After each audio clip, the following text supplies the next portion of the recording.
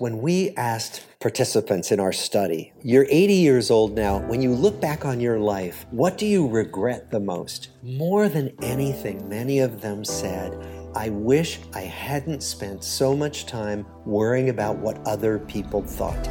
So then the question is, well, what could we do to change that? And is simply to check in more with myself about what are the things that raise my energy?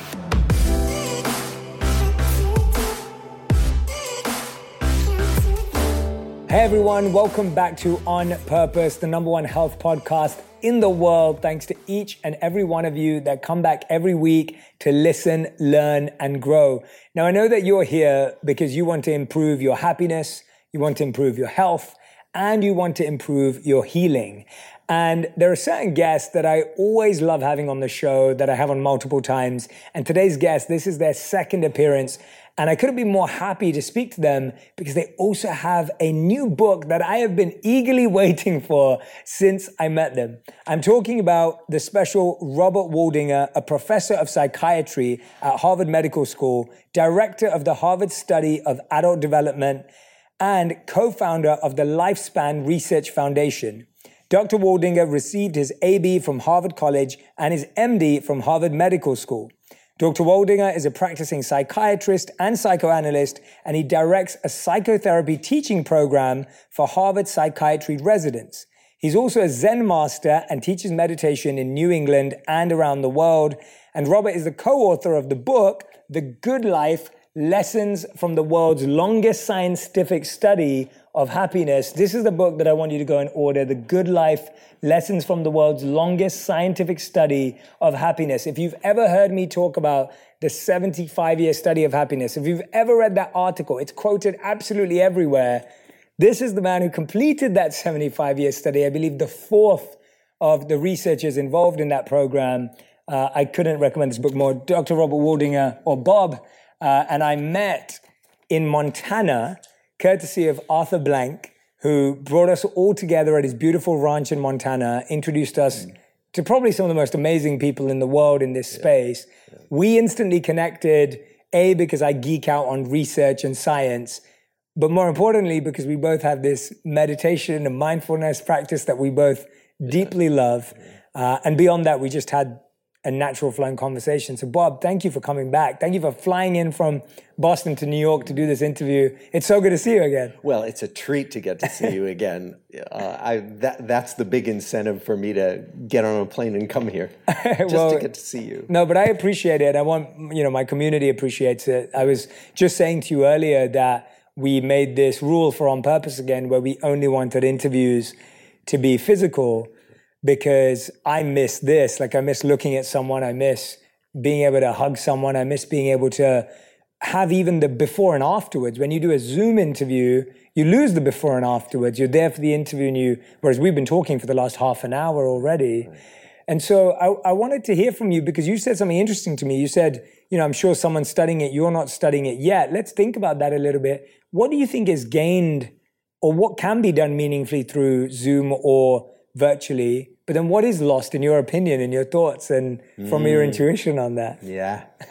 Well, some of the most important things are about accessibility. Like, what we're finding is that people who can't be together physically, obviously, can be together online, or people who are frightened. So, I'm a psychiatrist, and many people are really scared to talk to someone about their problems. Well, what if you could be in your own home and you could just dip a toe in the water by trying a video chat with someone who's a professional? And I've seen people do that with huge benefit. So in that sense, the accessibility is wonderful. That's such a great answer. And people in remote areas and all of that. What's lost, I think, are just what you've been describing, the casual interactions that we have and that we love, that we take for granted. I mean, it's a reason why, people talk about the water cooler at the workplace or the coffee machine. It's where people run into each other and they have these little conversations that might turn out to be hugely important, might turn out to spread ideas or give people a glimpse of a person they find interesting who they'd never met before. And so those are the things I'm afraid that we're losing remotely. Yeah, I think that's a brilliant answer. And I love the perspective that there's actually a positive and a challenge to every situation in life. And if we lean into the positives, it can be more meaningful, it can be more powerful, and instead of obsessing on the negatives. But let's talk about the 75-year study. For anyone who doesn't know about this study, could you just give us a quick synthesis or synopsis of what you were looking at, the types of things that you were assessing, the types of behaviors, and then, of course, the more scientific result that you gained from doing that study? So what's wonderful for me about this study is that it has followed the same people for their entire adult lives. That's completely unheard of in the history of science. It just doesn't happen. So we started with people who were teenagers and followed them for, now we're about to enter our 85th year.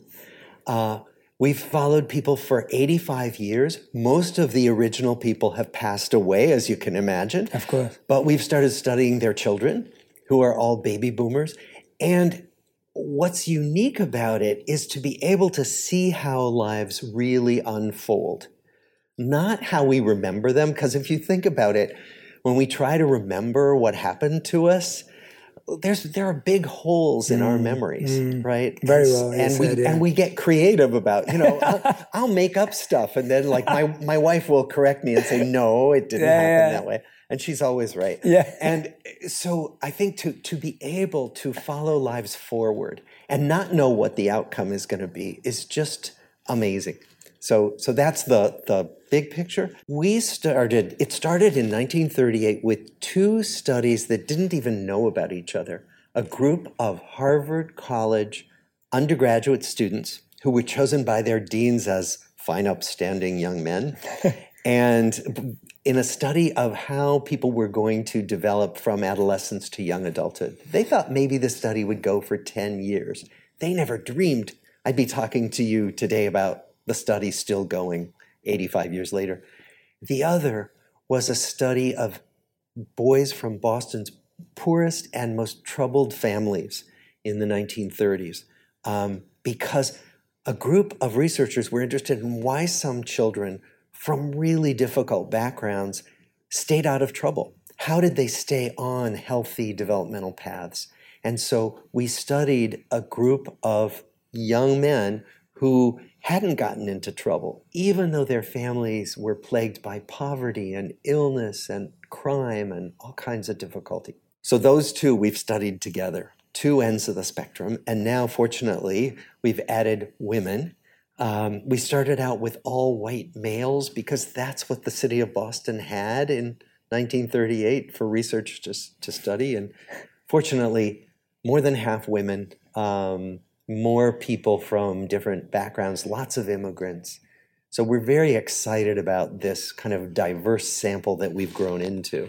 Tell us a bit about the findings over the 75 years, now obviously 85, but tell us a bit about that core finding, because I think the most common finding that's stated is that in this Harvard 75-year study, that when you look at the indicators of human happiness, the quality of our relationships was seen as the number one indicator. Was there a number two? Was there a number three? Or was it just so far out? Like, tell us a bit about the findings, and then we'll dive into the number one finding. Right.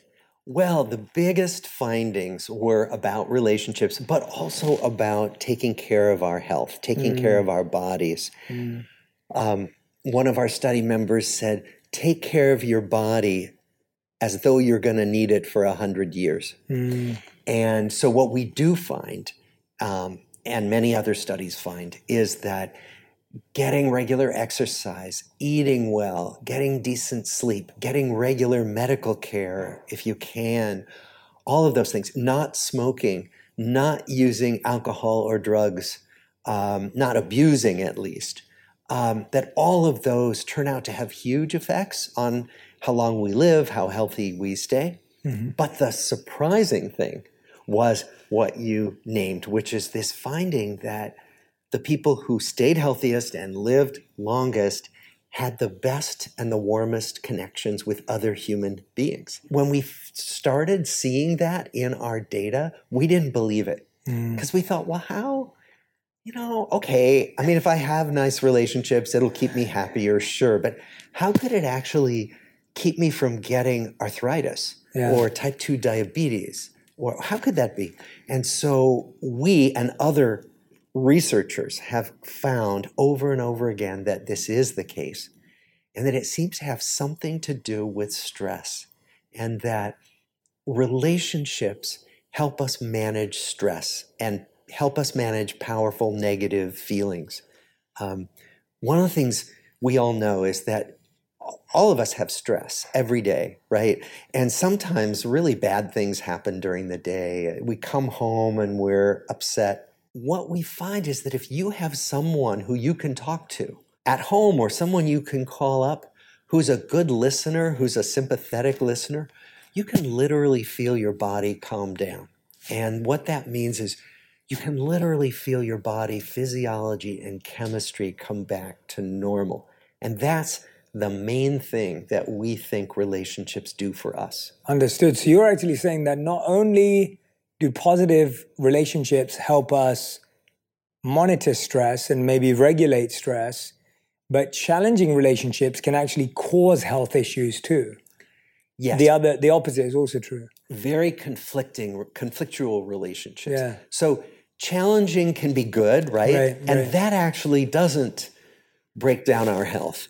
But relationships where there's abuse, relationship where there's constant unhappy arguing, and relationships where difficulties never get resolved, those take a toll because they keep us in what we call fight or flight response. The fight or flight response is our natural response, where if you get scared, your body prepares to run away or to fight or meet with a challenge. That's meant to be temporary. We're meant to come back to baseline, to equanimity. If we can't do that, then we're in trouble. There's one thing I love about this book is that it's practical, it's scientific, it's thoughtful, it helps us come back to our essence. It's also simple in the sense that it kind of kindly nudges us and reminds us to go back to what we already know, but that we keep neglecting. And there's this one study that you quote in the book, and you say, in a 2000 survey, millennials were asked about their most important life goals. 76% said that becoming rich was their number one goal. 50% said a major goal was to become famous. Now that's in 2007, and I think if that study was done now, those things would still hold true to a greater degree. And then you say, more than a decade later, after millennials spent more time as adults, similar questions were asked again in a pair of surveys. Fame was now lower on the list, but the top goals included things like making money, having a successful career, and becoming debt-free. How do we, when we talk about the good life, which is such a elusive topic for so long, I feel like we've been studying the good life through culture, through spirituality, through philosophy for thousands of years. But the amount of advancement we've made in that pursuit is very little compared to going to the moon or going to space or even healthcare for that matter. I think even healthcare from a physical health perspective has had so much acceleration, but our understanding of the mind and the heart still seems to be fairly limited. And when you see those goals, you see, okay, that's what people are aspiring for. What is someone who's living the good life aspiring for? Because I think we often think of a good life as these habits, but what is a good aspiration if the aspiration is not money, not fame, not a successful career? Well, the aspiration can be different for different people. So they've done research on this, and they have these different types of well-being. There's one called hedonic well-being, which is what we all think of as just enjoying a good party, a good meal, having a good conversation. I'm really enjoying this conversation right now. I'm having hedonic well-being, right? But other people, all of us to some extent, want also a sense of purpose and a sense of meaning. It's called eudaimonic well-being. The best example is you have a small child who you read to at night before bed, and you're reading the book Goodnight Moon, and your child wants you to read that book for the 8th time, and you are exhausted, right? Is it fun? No. But is it the most meaningful thing you could imagine doing? Absolutely. And so this sense of I'm doing this because I love it, because I'm on purpose, because I care deeply about what I'm doing, that's a different kind of well-being. And then there's a third kind that they've begun to identify, which is a psychologically rich life. So many of us value just having interesting experiences, going to new places, doing things we've never done before. So those three things, having a good time now, feeling like I'm doing meaningful activity, and feeling like I'm having interesting experiences, those are all flavors of happiness. Right. And I think that each of us is a mix of all three, but some of us really want one more than the others. Is it meant to be balanced, or is there a hierarchy of needs there, or what have we learned about those two areas? Well, there's no right or wrong way, but what we know, and I think we know this from spiritual traditions more than my science, that when we do invest in things outside of the self, we are happier. And we're happier for longer, and we feel more of a sense that life is worth living. So I would say that we need to be sure we have some of that so we don't end up looking back and saying, gosh, I wasted my life. I feel like one of the most difficult things for a lot of people today is self-awareness. In being aware of what we think is good for us, what we think is right for us. I even had a friend say to me yesterday, they said to me, I think I'm actually going to say no to that opportunity now, because I realized I was only going to say yes because of what people thought. And so you see that a lot, where so many of our choices and our decisions are based on what other people think is good for us, or what other people think is right for us. I remember growing up and only wanting to aspire for things that other people rewarded. So if the most celebrated and respected person in my community growing up was an actuary for a career, I wanted to be an actuary at 10 years old. But if you asked me what an actuary did, I had zero idea. Exactly. And I think that this idea perpetuates. So what can we do to get closer to knowing what is good for us so that we can truly live a good life? Yes. Well, and I just want to emphasize what you said, because when we asked our original participants in our study, hundreds of them, we said, when you're 80 years old now, when you look back on your life, what do you regret the most? More than anything, many of them said, I wish I hadn't spent so much time worrying about what other people thought. And that's just what you're naming. So then the question is, well, what could we do to change that? And I think what I've learned more and more in my own life is simply to check in more with myself about what are the things that raise my energy when I engage in them, and what are the things that lower my energy. So maybe like doing actuarial work might lower your energy. Can you imagine? Say, oh, I don't like this, right? Oh my God. So, and some people actually embark on courses of study and then realize, how did I get here? I don't like this. And so I think one of the things we can do every day is simply to pay attention to that internal sense of being enlivened or being depleted by activities that we're doing during our day, and really pay attention to that. And when you can, turn toward the activities that are enlivening. Yeah, I often say to people, it's like reflecting after you go to a restaurant. So what do you do when you leave a restaurant? You talk about the food, you talk about the ambiance, you talk about the service, and you're like, oh, I really like that dish, but I didn't love that one. And oh, the waiter was so wonderful, he was so helpful. And oh, I really like the design and the aesthetic of that space, right? So you talk about it. When you order in, you do the same thing. When you go to watch a movie or a TV show, we do the same thing. We go, oh yeah, that actor's performance was amazing, or that actress was incredible, or that scene, that was brilliant. Like, we analyze things, but I find that we don't analyze our lives in the same way. Like, when you go to a sports game, you could spend the whole day talking about it. Or if something happens to another couple in the media, or if something happens to a famous person in the media, we will analyze it for days and weeks and months. But when it comes to our own lives, we rarely pay that attention. As a psychiatrist, why is that? Why is it that we can obsess over these external, big or minute, we either obsess over these tiny experiences of food and movies and entertainment, or we'll talk about other people's problems for hours and hours and hours. But when it comes to our own, we've really struggled to say, well, you know, the argument we had last week, like, let's just reflect on that for a second. Right. Maybe it takes us back to the actuary problem, which is that we are so trained from the time we're small to respond to rewards, to respond when people say, you know, good girl, good boy, that was a good thing you did, right? And so we are trained to respond when people praise us. We're trained to respond when people correct us.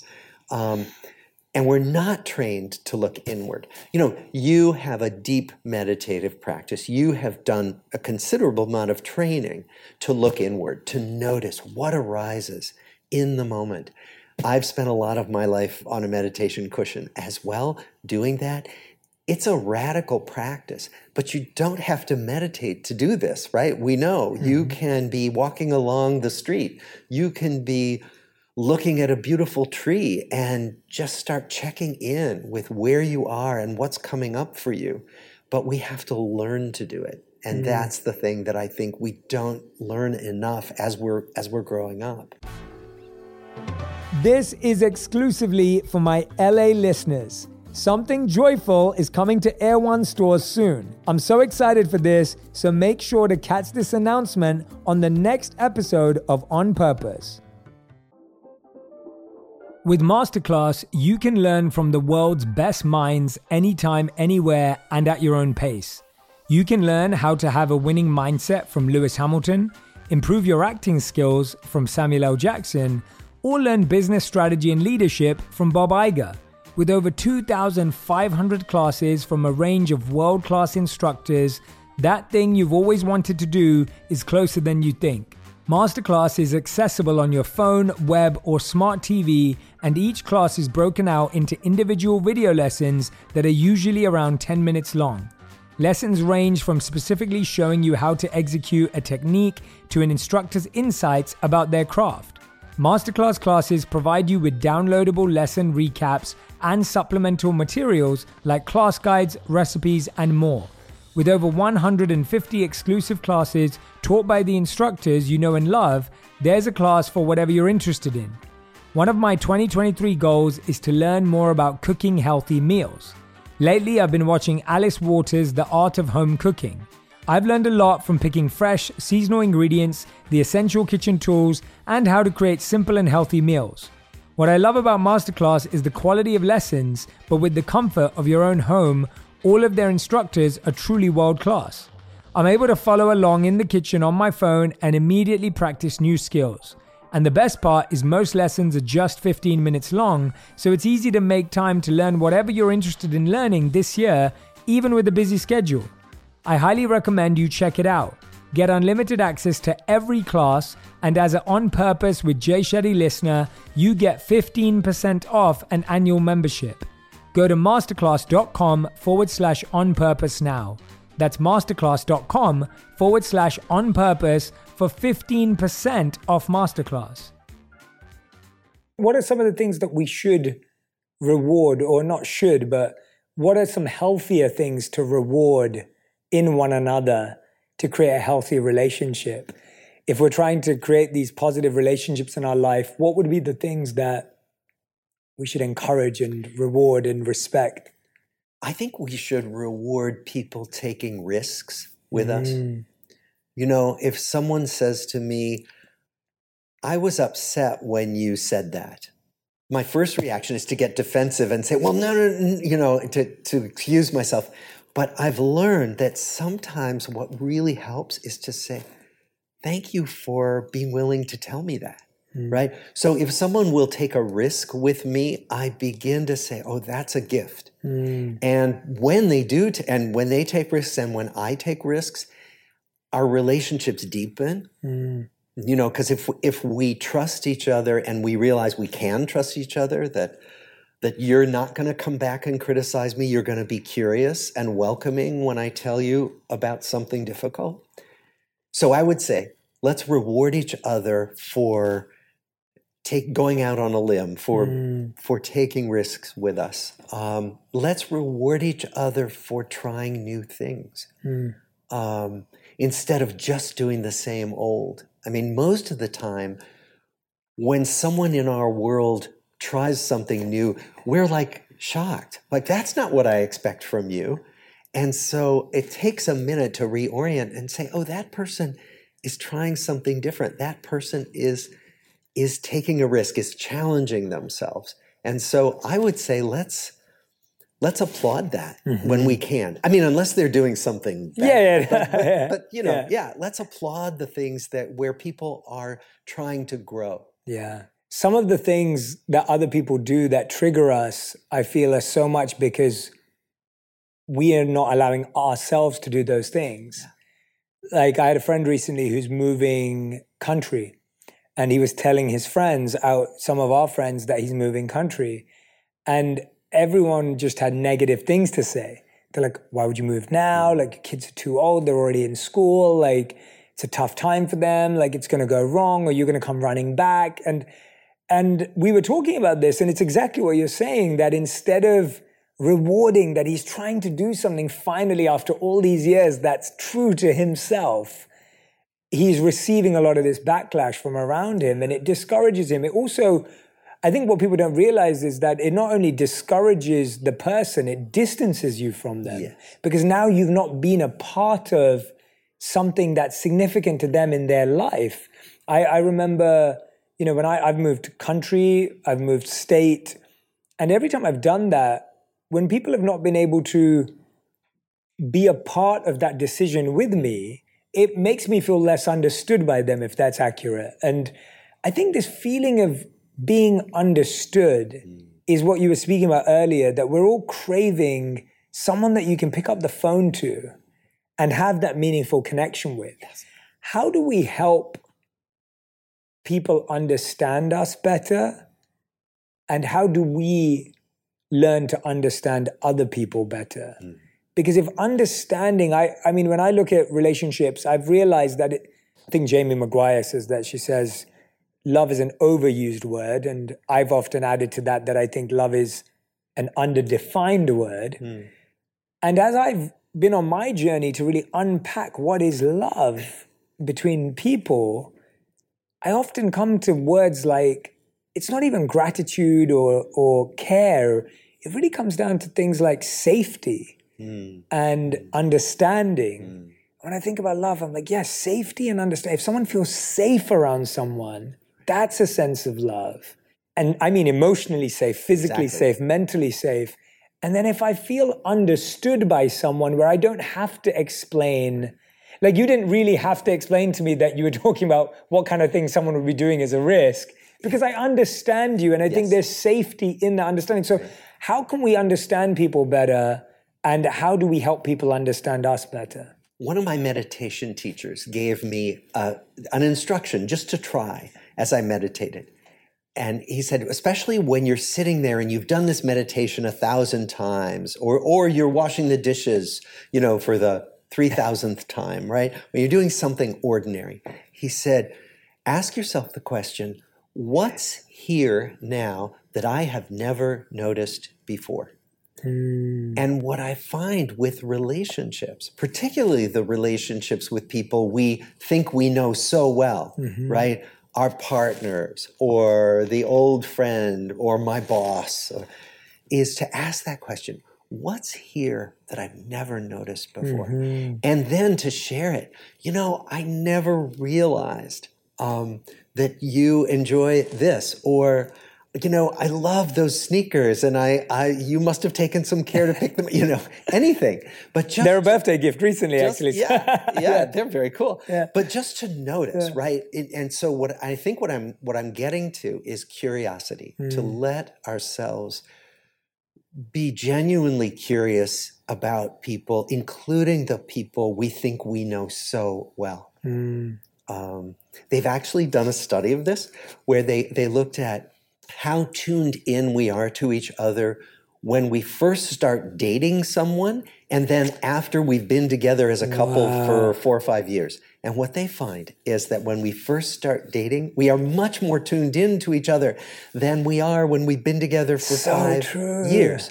Because we think we know, right? Whereas when we're dating, we're like, oh, what's this going to be like? And is this person into me? And, and so or when we make a new friend. And so I think really the question is, can we muster that interest and that curiosity even when we've been together a while and we know this person? That is such a great example. That's a brilliant study. I'd love to take more of a look at that, because I think that's such a great example of exactly how that diminishing curiosity creates diminishing results in a relationship. And I call that concept, in my reflection of it, new old and old new. So when I meet someone new, I try to find out something old about them. That because we might have that in common. Maybe it's a city we lived in. Maybe it's a country that we both love. Maybe it's a cuisine. Like, it's something that's inbuilt to us. And then when I have known someone for a long time and I consider them an old friend, let me look for something new in them, as you're saying. And so I call it new, old new. Yeah. And it's always been my way of thinking about it, because you're so right. There is always something new you can learn about anyone, even if you deeply think you know them. Yeah. And I think that with my wife today, we've been married for 6 years and together for 10. So it's a long enough time of our entire life. And I feel like I learn new things about her every day. And I think what's as important as learning new things about my wife every day is unlearning misconceptions I've had about her from 10 years ago. So there are things that I was so sure about who my wife was a few years ago. And at the same time as I have to learn the new things, I have to say, well, wait, I have to unpack that old idea I had about her. That's not why she thinks that way or lives that way. This is the reason currently that she lives that way. I think we find it's challenging to feel that people are changing. Yes. It's challenging to feel that we are changing, and it's challenging to feel that people that we love are changing.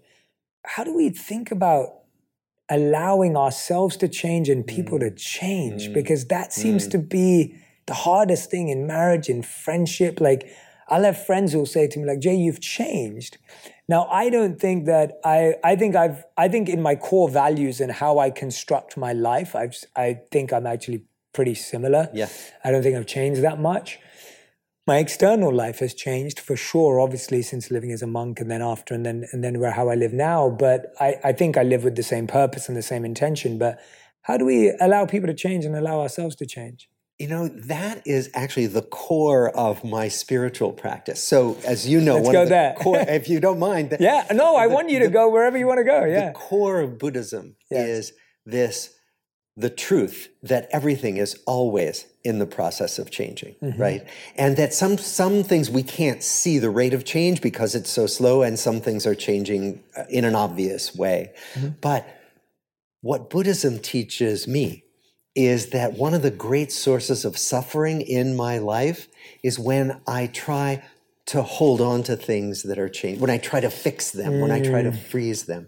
And what you're describing, with your wife, when you're just what we're describing with a friend of, I'm trying to keep you in the same category I had you in 10 years ago, right? So important to really let yourself notice what's evolving, what's different. And same with ourselves. And that, yes, maybe our core values stay the same, but even that, we express them differently. I mean, we talked with some of our study participants when they were in their 30s about how they were expressing, say, a desire to take care of their family. And of course, what they did in their 30s to take care of their families was very different from what they did in their 80s. And so the values stay the same, but the behavior, the expression can change. And so all of these things can be sources of endless interest and curiosity. Yeah, and I think it comes with that expectation, right? That when you meet someone, your hope subconsciously is that they're going to stay this way forever. Yes. It's almost like when you meet a 2-year-old and they're just adorable and you're like, I hope this child just stays this way forever, because you find them, cute and fun and playful or whatever it may be. And it's the same with our partners. When you meet your partner, you're like, oh, they're perfect the way they are. Right. And that idea that someone is perfect right now is often the issue with progress, because they are going to change. You're also going to realize how imperfect you both are.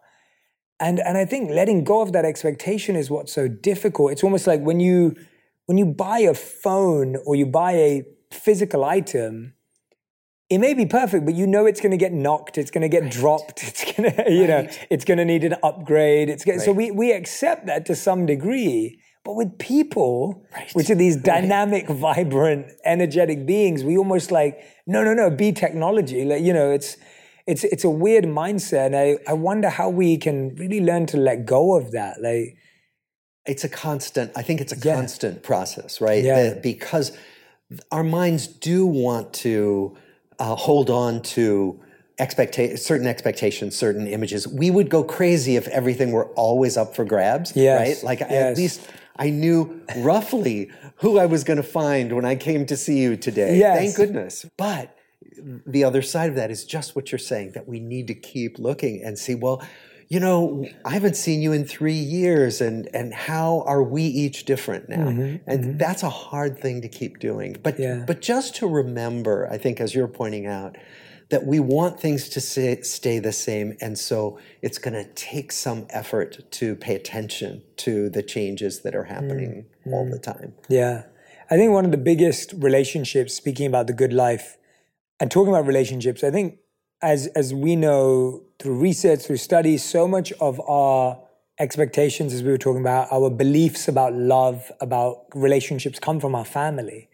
And often I find today that the amount of people that say to me that their family is toxic, or they experience a really negative energy from their family. Like, I hear that over and over and over again. And I'm sure, as I said, I'm sure you hear it more and more and more. Yes. And I find like families that were meant to be people's places of refuge, of sacredness, often people don't feel that way.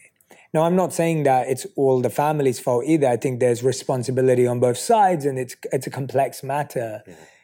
But how does someone navigate? What should someone be thinking about if they have family members or a family member that causes them a great deal of stress, pressure, and insecurity? Like, how does someone navigate? What should someone be thinking about? What could someone ask? How do they reflect on that? Perhaps first to reflect on the positive. Someone once told me, no one will ever care about you as much as your family will care about your well-being. And I know there are exceptions to that, but basically, these are the people who are your people. And so if there are ways to preserve those ties, it is worth it. Sometimes it's not. Sometimes people need to walk away from their families of origin. I totally get that.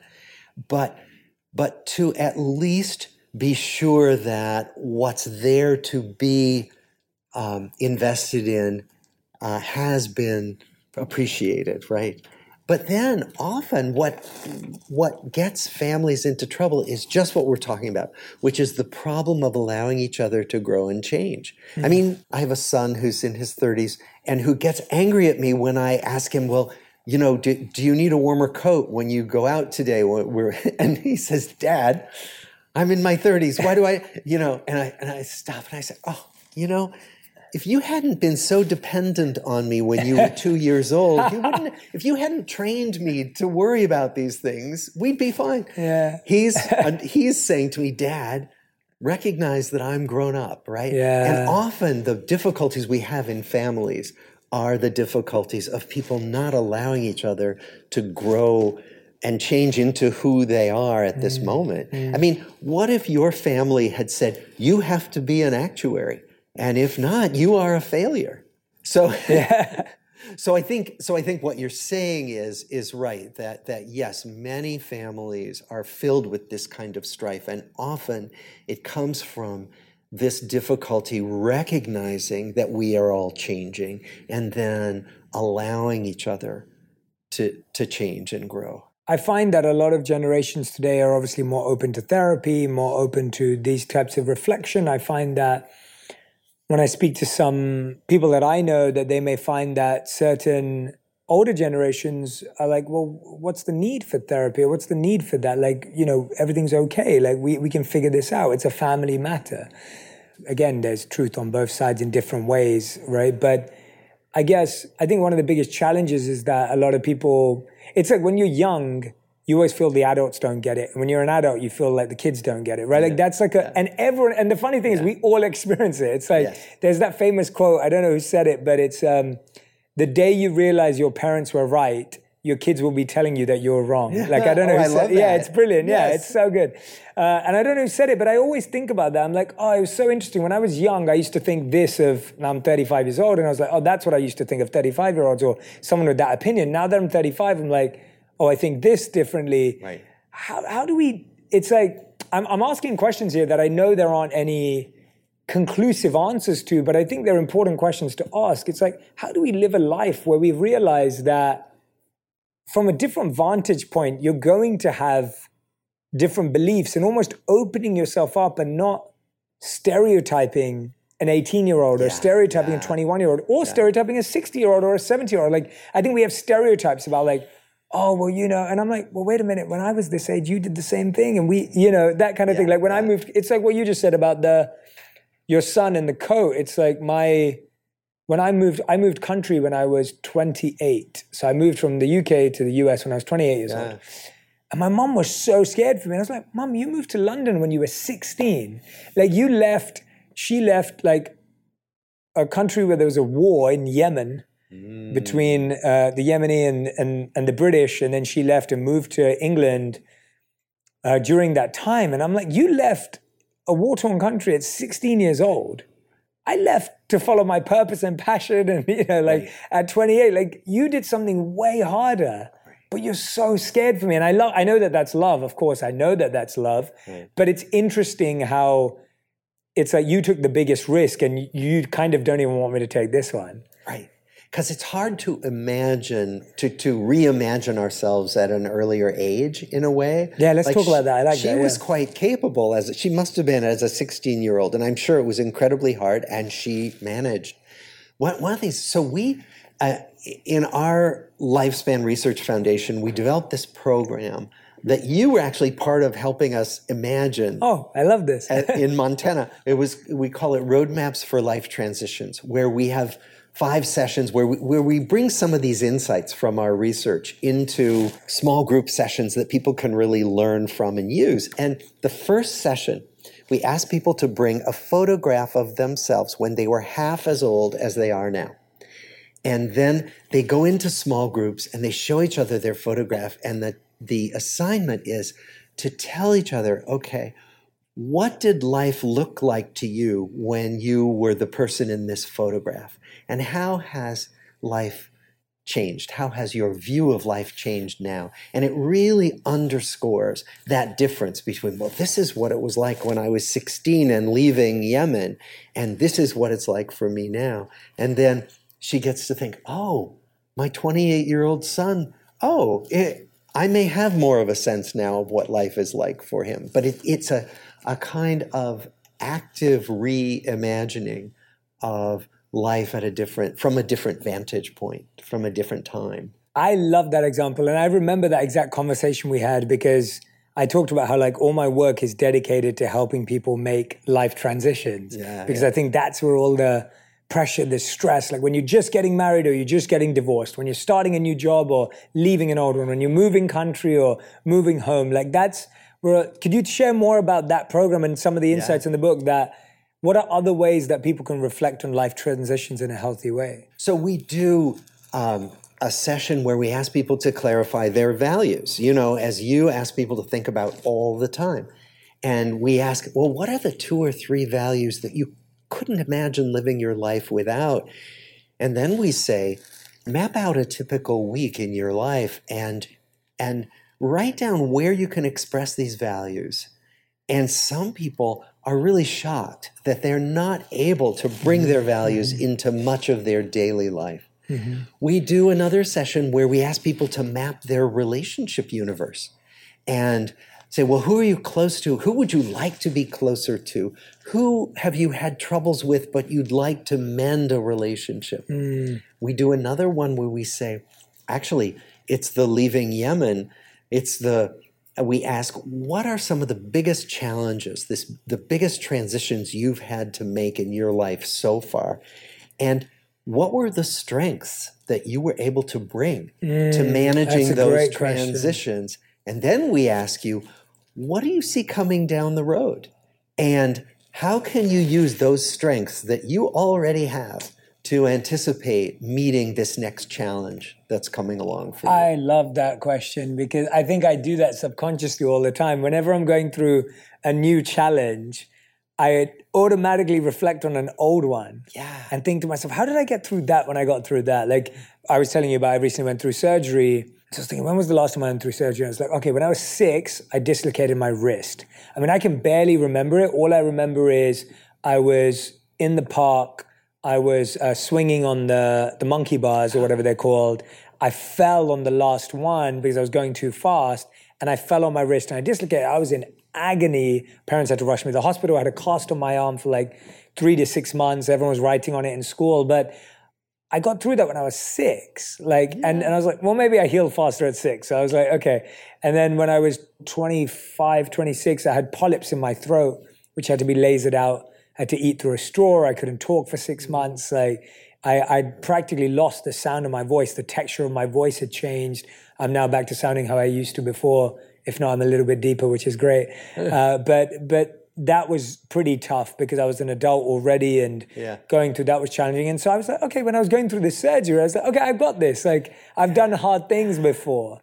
And that gave me more strength as opposed to like, oh, I'm going through a new surgery. It's brand new. I've never been through anything, So I think that's a really, really great activity. And I love hearing about these practical exercises because I think that's what we need. We need to make things tangible and visual. Yes. And I think we need to remind ourselves of some of the things that we take for granted. Like, I didn't know what that surgery was going to be like. And I was okay. I calmed myself down. I went into it. I came out fine. It's just kind of like, I did this. I did this. And we need to remind ourselves of the hard things we've already done. Yeah. And this time there was one thing that went the other way. So whenever anyone talks to me about anesthetic, right, or anesthesia, whenever I have to do one of these surgeries, I've always had a positive experience with it because I'll pray and meditate a lot before a surgery, naturally. And then when I come out, I find that those few seconds, I don't think I've ever talked about this, but the few seconds that I'm coming out of the effect of anesthesia, I have like really powerful spiritual experiences. Like some of my favorite spiritual experiences have happened in those moments. Wow. And this time the opposite happened. I actually came out of it with something called atelectasis, which is a partial collapse of the lung. And I couldn't breathe for like a week. And so I was like gasping for air. And it was so funny because I went into it so positive, hoping that I was going to have another amazingly spiritual experience. And then when I came out the other side, I was just about alive. But I like that idea of, and I think I would love to ask that to my mom, actually. I would love to ask her to reflect on her strengths. Because I don't think she's probably done that. I think she just sees it as that's what we had to do, or that was normal, or what else could we do? Like they just see it as like, well, that was the natural journey of life. And I'm like, no, it wasn't, Mom. You could have just stayed where you were, but you did something very brave. And I think reminding our parents of that and reflecting with our parents on that could be really powerful. I love those activities. Right. I wanted to ask you, going back a bit to the family piece, what are the negative effects on our health when there's someone in our life could be family, could be our partner, could be a friend, that's there, but they're causing continued issues or challenges. Or I think there was this beautiful quote you had in here from John Steinbeck. You said, a sad soul can kill you far quicker than a germ. And I know that can be, sometimes it can be your own soul, but the idea that there's someone in your life that's like, it's almost like if we were doing this interview and there was like a constant tapping, Right. like a constant tapping, we could probably still get by because I'm focused. Right. But there's an irritation, there's an agitation, there's some sort of distraction that's going on. I think sometimes people feel that in their life, that I'm trying to get on with my life, but there's this like recurring thing, this person, this individual. Talk to me about what that does to our health. Like, what does that kind of impact us, or when does it impact us?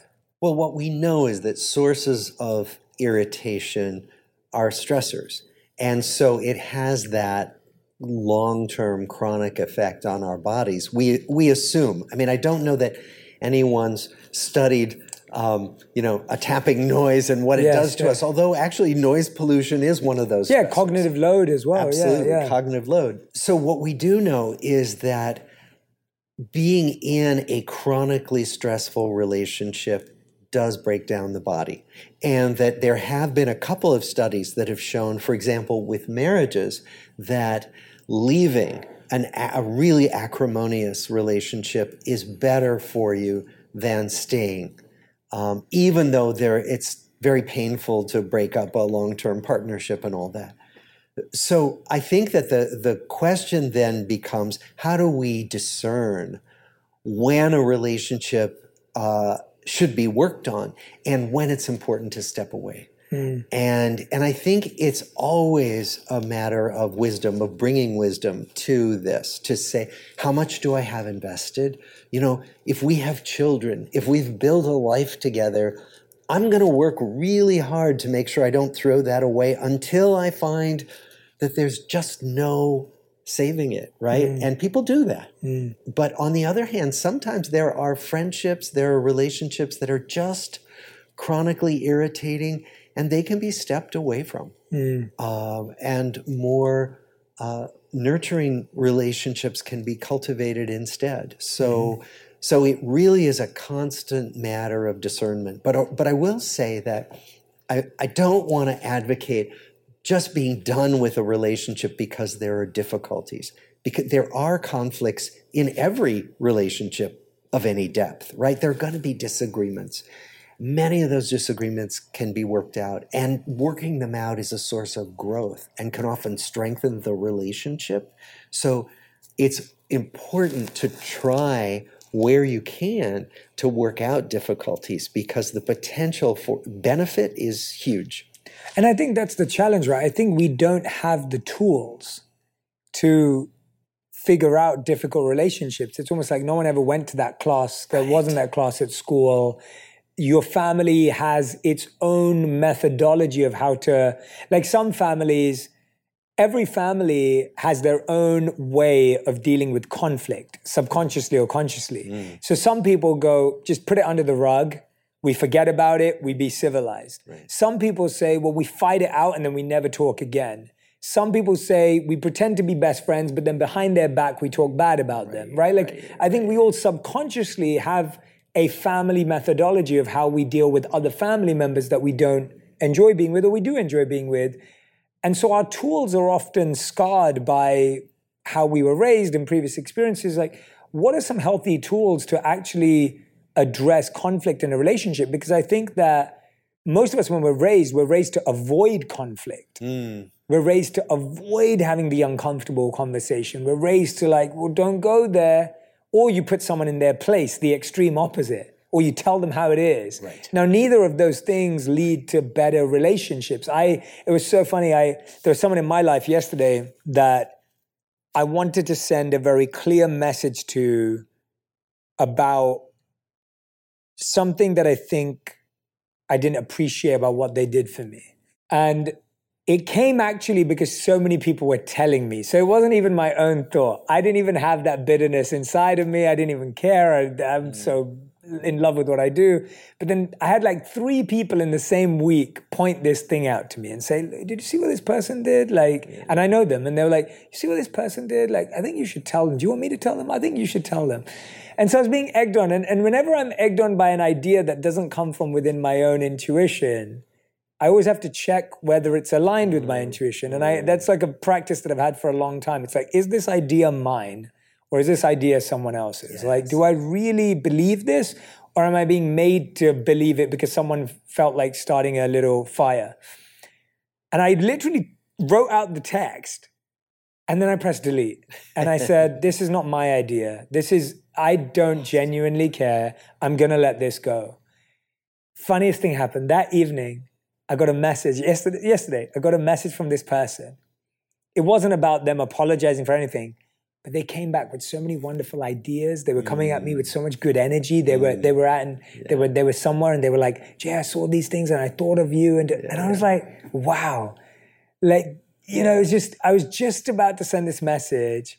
And this person's thinking about me off their own accord. They're not apologizing. They don't think they've made a mistake, but they're bringing good energy my way. And so the reason I'm sharing that whole example is just, I think we don't have tools. One tool for me is always, is this how I genuinely feel? Yes. Or is this just how someone in my life feels about this person and I'm borrowing that emotion? What are other tools that we can use to deal with conflict and issues better in our important relationships? Well, first of all, I love what you just named because I think I have been egged on by other people as well. And I always regret it. And so taking that pause, delete, it was really important. Another tool that I've found is so important for me is to take a long view. So what do I want with this person in the long run? Right? 6 months from now, 3 years from now, what do I want? Do I not care if they're out of my life and so it doesn't matter how I handle this now? Or do I care? Do I want to make sure that we're okay because this person brings energy into my life, because I care about this person? Because it means that I will adjust my response depending on the long game, if you will, what I really want out of this relationship. And so... and usually what that means for me is what you and I were talking about before we started this interview, which was ideally everybody needs to win, right? That ideally there's no loser and no winner. And so if I want to make my point and score one, so what? And the other person ends up feeling bad or put down. It leaves us both disconnected and in a bad place. Yeah. So how then to create a scenario where we talk about something that's a problem? Because if I just suppress the problems, I'm going to grow more resentful, and that's going to be its own difficulty and separation. And so how do we talk about problems in a way that will allow us both to get to a place of feeling like we've won, we've gained something, and ideally we're closer. Yeah. And so usually for me, that means writing the angry email and then pressing delete and then sleeping on it, meditating on it.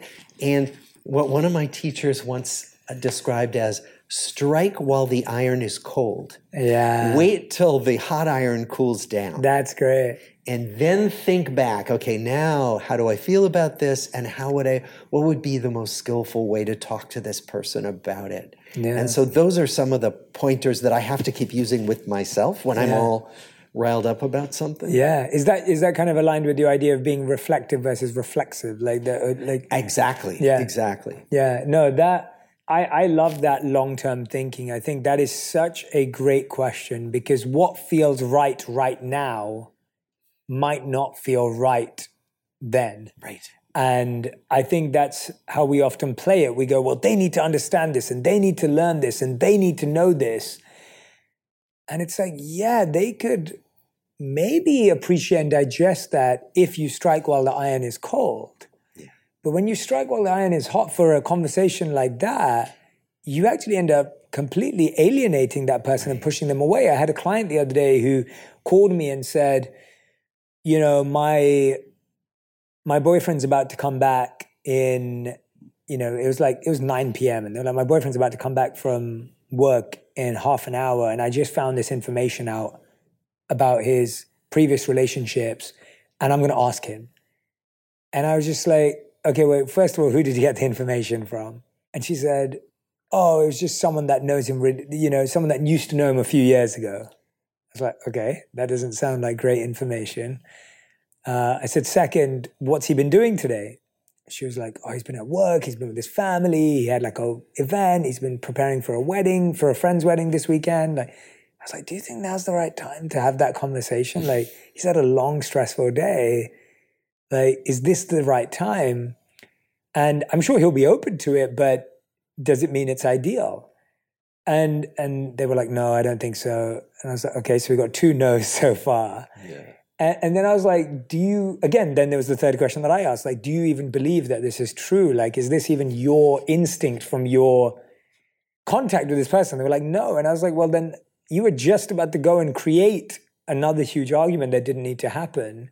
And you could talk about it later on in a better way. I think the long term is brilliant. Another thing that came to my mind when we were talking about this was there's a great book called Culture Code by Daniel Coyle. And he quotes Popovich, who I believe is a basketball coach, a very successful basketball coach, shows my basketball level of knowledge. And when he would give feedback to his players, he had a really fascinating way of giving feedback, which would encourage them to grow. And then they looked at studies and they found that when examiners gave their students feedback in this way, that the students performed better. And so this type of feedback had 3 key areas to it. The first, and I really try and practice this in my life because I think that, not because it's a good technique, but because I actually believe it's true. So the first was that you make someone aware of your standards. Like you make someone aware, like this is the type of life I want to live. This is the type of company I want to build. This is the type of relationship I want to have. So when I'm talking to my wife, I'll often say to her, I'll say, I want a relationship where we're both happy and joyful and supporting each other. That's the relationship I want to have. Yeah. And it's like, no one can argue with that. And that's a long-term view, right? Like what you're saying, it's a long-term view of me saying, I want to have a healthy relationship. That's the kind of relationship I want to be in. Do you want to be in that relationship too? And of course, right? Or like, I want to build a company with purpose that is impacting the world where people are happy to be at work every day, right? And so do we all want to be in that? So that's one thing, setting a standard. The second thing is reminding the person that you're speaking to that you trust and you believe that they can rise to that standard. That I know you want this too, and I know you can be there. I know that you can actually, I know that if you want that, I know you can have that. Like I know that we can have that together. Yeah. So it's not like a teacher, it's together. And then the third thing is saying, what are we both willing to do to get there? Now that we know we want to be there, right. We trust we can both get there. What are we both willing to do to get there? And I think when you think about relationships that way, you go, oh, wow, things could be solved. If you had an effective conversation, and I often say to people, use us and we, not you and me. There's such a you versus me, whereas us and we brings us together. So I'm glad we went there because I just think that I just think we've never learned these tools, and it upsets me because I agree with you that I think so many relationships are lost too early. Yeah. Or they die early, even if we live long in them. Yeah. And that's even worse. There's a whole movement to provide what's called socio-emotional learning for children, right? Where they create, curricula, they create classroom sessions where they talk about this is what feelings are.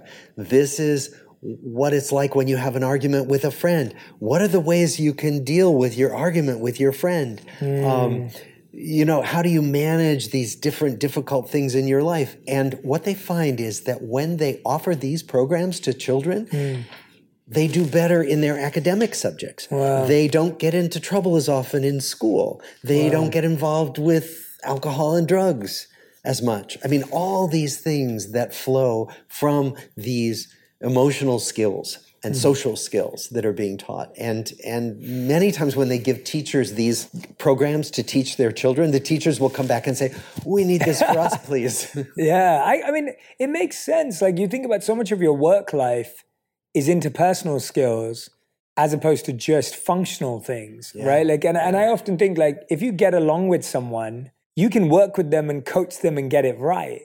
But if you don't get along with someone, it's very hard to put in the time to get it right. And I find that more and more and more, like, I think for a long time, I worked with companies, or I worked in companies where people were hired for their proficiency or their skills, and they weren't hired for their attitude.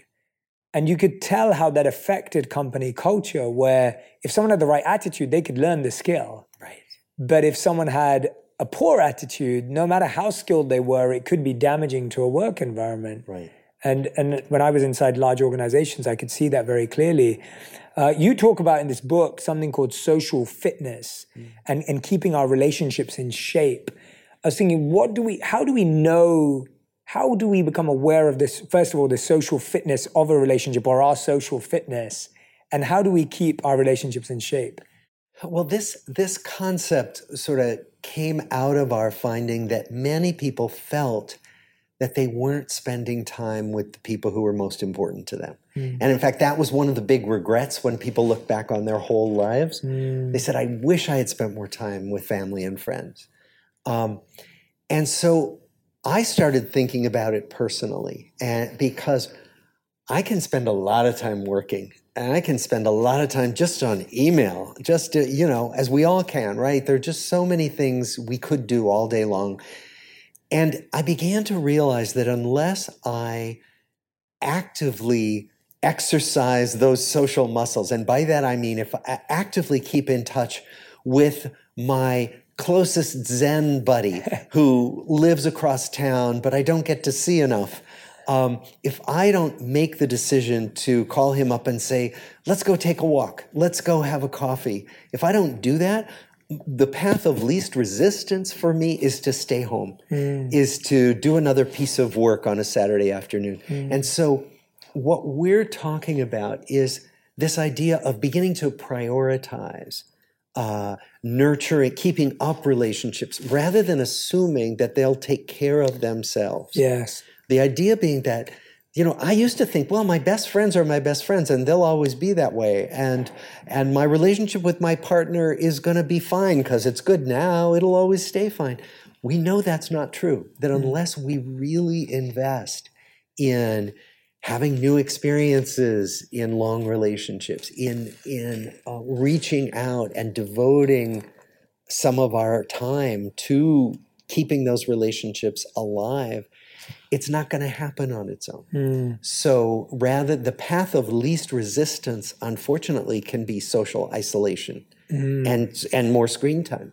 And so we're talking about social fitness as a way to get people to think about it like going to the gym. You don't go to the gym one day and say, good, I'm done. I've done that, right? You think, okay, I'm going to do that over and over again. And we would like people to think about their relationships in the same way. Talking about introverts and extroverts in that social isolation sense, it's like, I think we've also made this very clear as a society that we're social animals, we need to be around people, etc. And then we meet people who are surrounded by people or appear to be very popular but still feel alone. And then you meet people who are single and feel incomplete. And then you meet people who are happy in solitude and they enjoy spending time with their own. Like, we're all different. We all need different things. But how do introverts find a sense of healthy social fitness? And how do extroverts also find a sense of healthy social fitness? Because extroverts often appear very socially fit, but if you ask them, they may feel quite depleted. And introverts may, like you said, potentially rely on isolation because they don't want to step out. So how can we think about that differently?